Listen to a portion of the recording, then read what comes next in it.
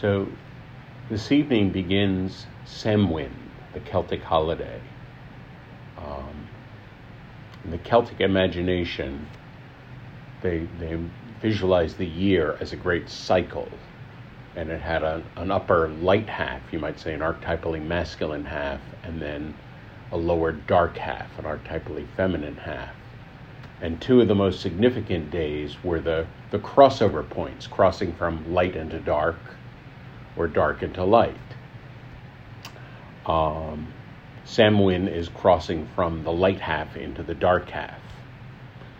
And it's said in Ireland that on these crossing days, Beltane is the other one, on Beltane and Samhain, the veil between the worlds is thin.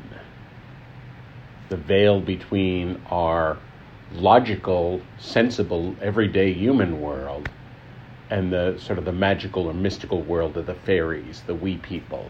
And there are all kinds of stories in Celtic mythology about, magical women coming out from the other side and interacting with heroes, seducing them or teaching them wisdom, something like this. And I think what these myths point to in many ways is there's something confronting about going into the dark time of the year. The time of greater darkness, certainly in some ways it's an image of mortality, an image of death, and if not a physical death, a death of certain outer possibilities. It often means that we're going to be spending more time alone and confronted with ourselves. And I think in many ways what is mythologically called the other side, it's very easy to read this in Jungian terms as our own unconscious, and just what is evoked from our unconscious as we move into the dark time of the year. And of course, it's funny, the exact opposite time when we're moving from darkness into light, everyone's going out and about, and everyone's being seen and seeing everyone else, and that's confronting for a whole separate set of reasons,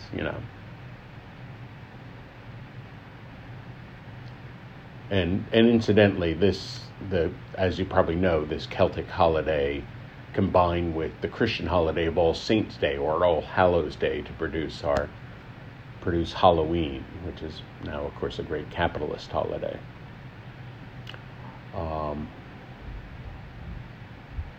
So I wanted to talk in this context about safety and risk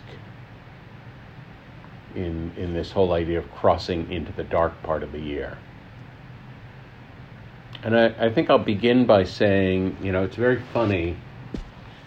There's a head-level story that we manage our risks and we evaluate every risk. And, if some risks we decide are worth it and some we don't decide are not worth it. And of course, the story goes, if we really manage our risks very well, then we'd maximize our safety, like this kind of thing. Which sounds like a nice, neat story, and I think it's complete nonsense, Fears come from a very different level in the psyche. They don't come from the mind at all. The rational, strategical mind treats fears as if they're logical data, but they're not. It's very easy for fears to run amok and and to produce judgments that are wildly unsound. Like, I'll never set foot on Oakland. All of Oakland is dangerous. Something like this.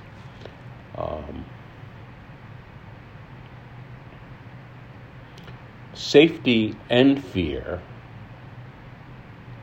come from the lower chakras, come from the first and second chakra. And I think I would say, if you think of the heart, the fourth chakra, and think about the strength of emotions that you could have, that you could feel in your heart.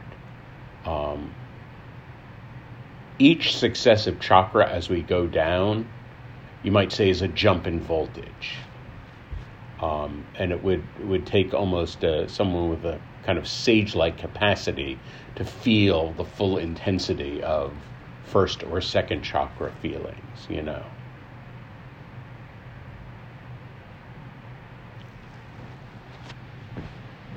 And both of these chakras also, the first and second chakra, really have their primary formation in the first few months of life, in infancy, so really before our earliest memories.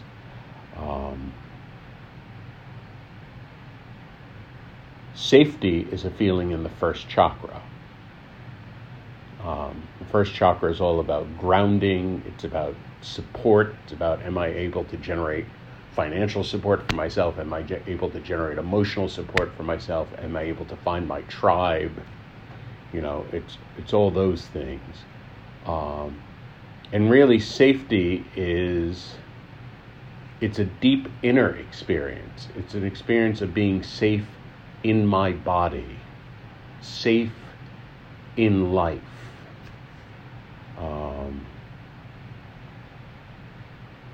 It's not something that the head can construct, and it's not something primarily constructed by, arranging outer circumstances.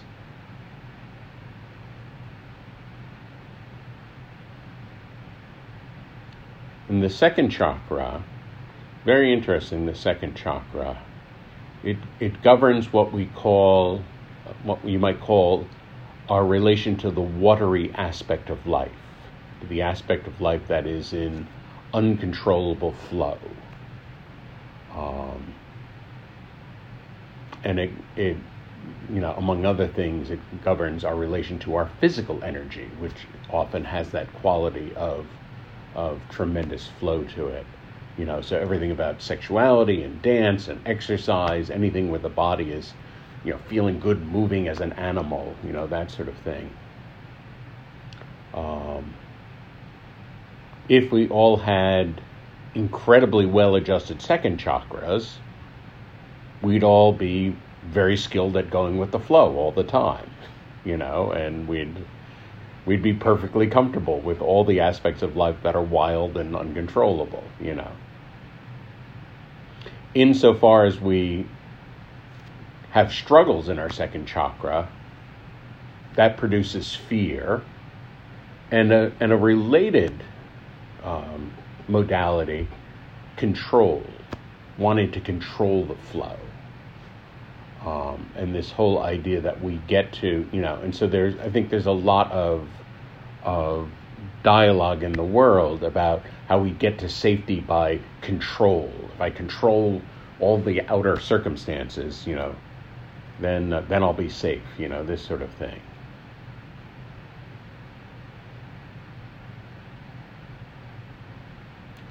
And fear is a very, very interesting. First of all, fear is something that we have to keep on facing every day, because left to its own devices, it just grows and grows and grows,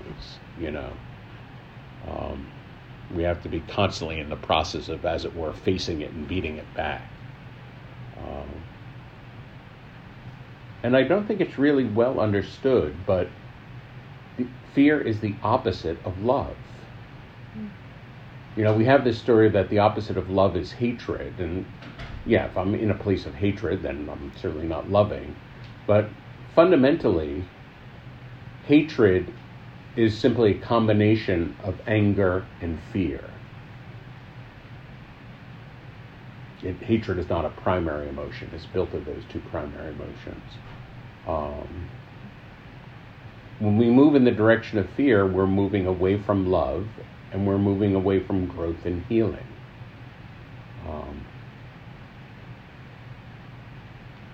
And all steps toward love, toward self-love, toward love of others, involves risk. In some sense, a better word might even be peril. All love involves stepping toward a kind of peril, a kind of risking ourselves, risking our own, internal sense of safety or internal sense of control, whatever. I heard a great talk by David Whyte at one point, the poet David Whyte. And at some point he made a passing comment about finding the right kind of peril in the world. And then it was so funny in the in the Q&A after his talk, just such a completely predictable question. A number of people wanted to know, well, how do I tell the right kind of peril from the wrong kind of peril? And his answer, part of his answer is on the quote sheet, but his answer is essentially, it's sort of the nature of peril that you don't know. You know, it's sort of the nature of risk that you don't know. Like, people want to risk, but they want it guaranteed and they want to control the outcome. Well, then it's not a risk, you know. And he made the point that, you know, the way we find out, the way we learn is by risking ourselves in the world. And, you know, maybe when I'm in my 20s, I, you know, make these mistakes and then I live through them. And then when I'm older, I realize, okay, I'm not going to do that again. But there's no way to get there without risking oneself, you know.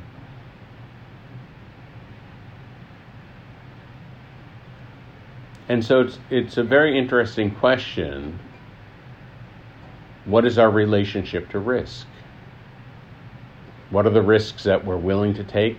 And especially when it's, you know, not so much like physical risks, outer risks, but emotional risks with our, you know, inner risks, you know, and risks in intimate relationships. What are the risks we're willing to take? What are the risks we're not willing to take? You know, what are the ways that we feel open to the action of love, either loving ourselves or loving others? And what are the ways that we feel blocked by fear, you know?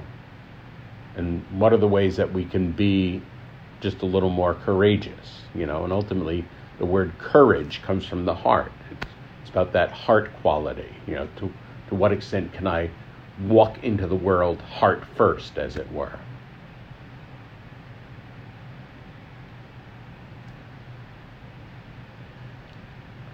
So I'll share the quote sheet.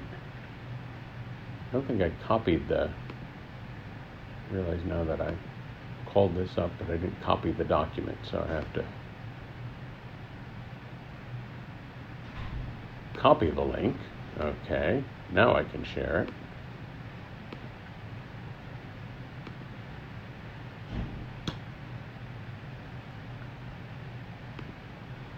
Shared with the Zoomies.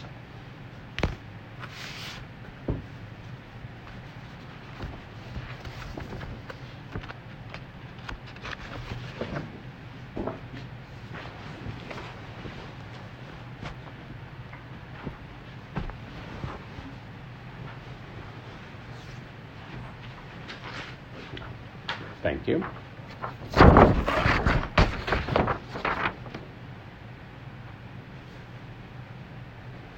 So a Nepalese saying, no doubt influenced by Buddhism in one way or another, great love and great achievement involves great risk.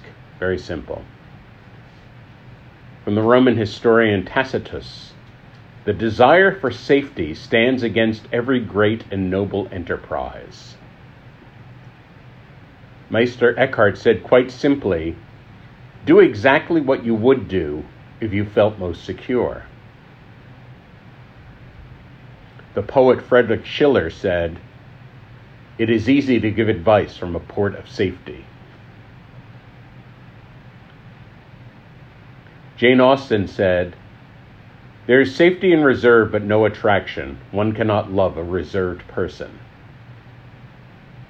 There's something deep there. Richard Wilhelm said, this is in his commentary, his compilation of commentaries on the I Ching. When a person has learned within their heart what fear and trembling mean, they are safeguarded against any terror produced by outer influences. And that's really the nature of facing the fears within, that the less I fear within, the less in the world I'm going to be afraid of. Carl Jung said, the most intense conflicts, if overcome, leave behind a sense of security and calm that is not easily disturbed. It is just these intense conflicts and their conflagrations which are needed to produce valuable and lasting results. Helen Keller said, security is mostly a superstition. It does not exist in nature, nor do the children of men as a whole experiencing it. Avoiding danger is no safer in the long run than outright exposure. Life is either a daring adventure or nothing. I love that quote. Then a very sobering one from Martin Niemöller, talking about his experience during the Holocaust. First they came for the socialists, and I did not speak out because I was not a socialist. Then they came for the trade unionists, and I did not speak out because I was not a trade unionist. Then they came for the Jews, and I did not speak out because I was not a Jew. Then they came for me, and there was no one left to speak for me. From the psychologist Erich Fromm, the task we must set for ourselves is not to feel secure, but to be able to tolerate insecurity. John Steinbeck said, "We spend our time searching for security and hate it when we get it." Walter Anderson said, "Our lives improve when we take chances, and the first and most difficult risk we can take is to be honest with ourselves." Anne Mara Lindbergh said, "For happiness one needs security, but joy can spring like a flower even from the cliffs of despair." Psychologist Abraham Maslow said, "The fact is that people are good. Give people affection and security, and they will give affection and be secure in their feelings and their behaviors." A little bit of the secret of being a high school teacher right there. Peter Drucker says, "People who don't take risks generally make about 2 big mistakes a year. People who do take risks generally make about 2 big mistakes a year."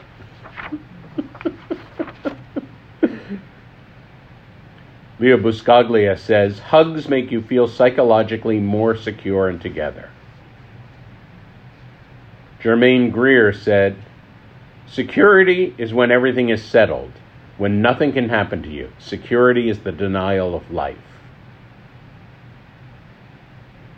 Bell Hooks, that extraordinary woman, said, "The practice of love offers no place of safety. We risk loss, hurt, pain. We risk being acted upon by forces outside our control." Louis Erdrich said, "Life will break you. No one can protect you from that, and living alone won't either, for solitude will also break you with its yearning. You have to love. You have to feel. It is the reason you are here on earth. You are here to risk your heart. You are here to be swallowed up.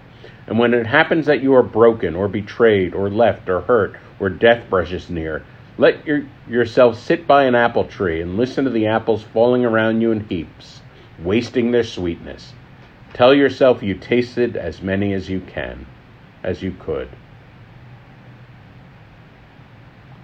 Alan Cohen said, "It takes a lot of courage to release the familiar and seemingly secure to embrace the new. But there is no real security in what is no longer meaningful. There is more security in the adventurous and exciting, for in movement there is life, and in change there is power." This is this David White passage I was talking about. Well, of course, I think one of the definitions of peril is that you don't distinguish to begin with. You learn quite often by inviting the wrong kind of peril, and certainly that's in all of our great stories. To begin with, you don't know what's good for you, but you're willing to be brave enough to find out by being willing to risk the wrong kind of peril to begin with. And the more watchful you are, the more in readiness you are, the earlier you will catch it in the process. One of the signposts of maturity is that you recognize very early when a conversation is not good for you or a relationship is not good for you. And whereas it might have taken you 7 years to get through that when you're in your 20s, it takes 7 minutes, to say, "I'm not interested in this conversation actually." And it's interesting, if you had known that one thing when you were in your early 20s, you could have saved yourself 7 years of difficulty and humiliation and heartbreak, but there's no honest way of finding out but to risk yourself in the world. Keith Olbermann said, "If you're not growing, you risk becoming a parody of yourself." That's just a fascinating idea. To what extent am I already a parody of myself? Brené Brown said, Owning our story can be hard, but not nearly as difficult as spending our lives running from it. Embracing our vulnerabilities is risky, but not nearly as dangerous on giving up on love and belonging and joy, the experiences that make us most vulnerable. Only when we are brave enough to explore this darkness will we discover the infinite power of our light.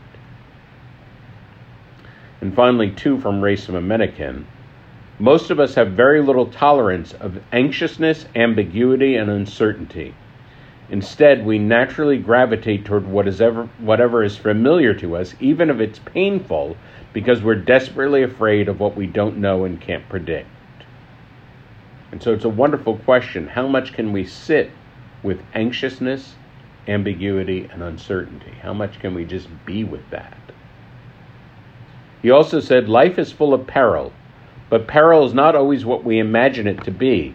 We think that peril holds us back. When we hurt, we want to feel safer and more secure in order to be able to take a risk. But life doesn't operate that way. In fact, it's just the opposite. Security and safety come after taking a risk, not before.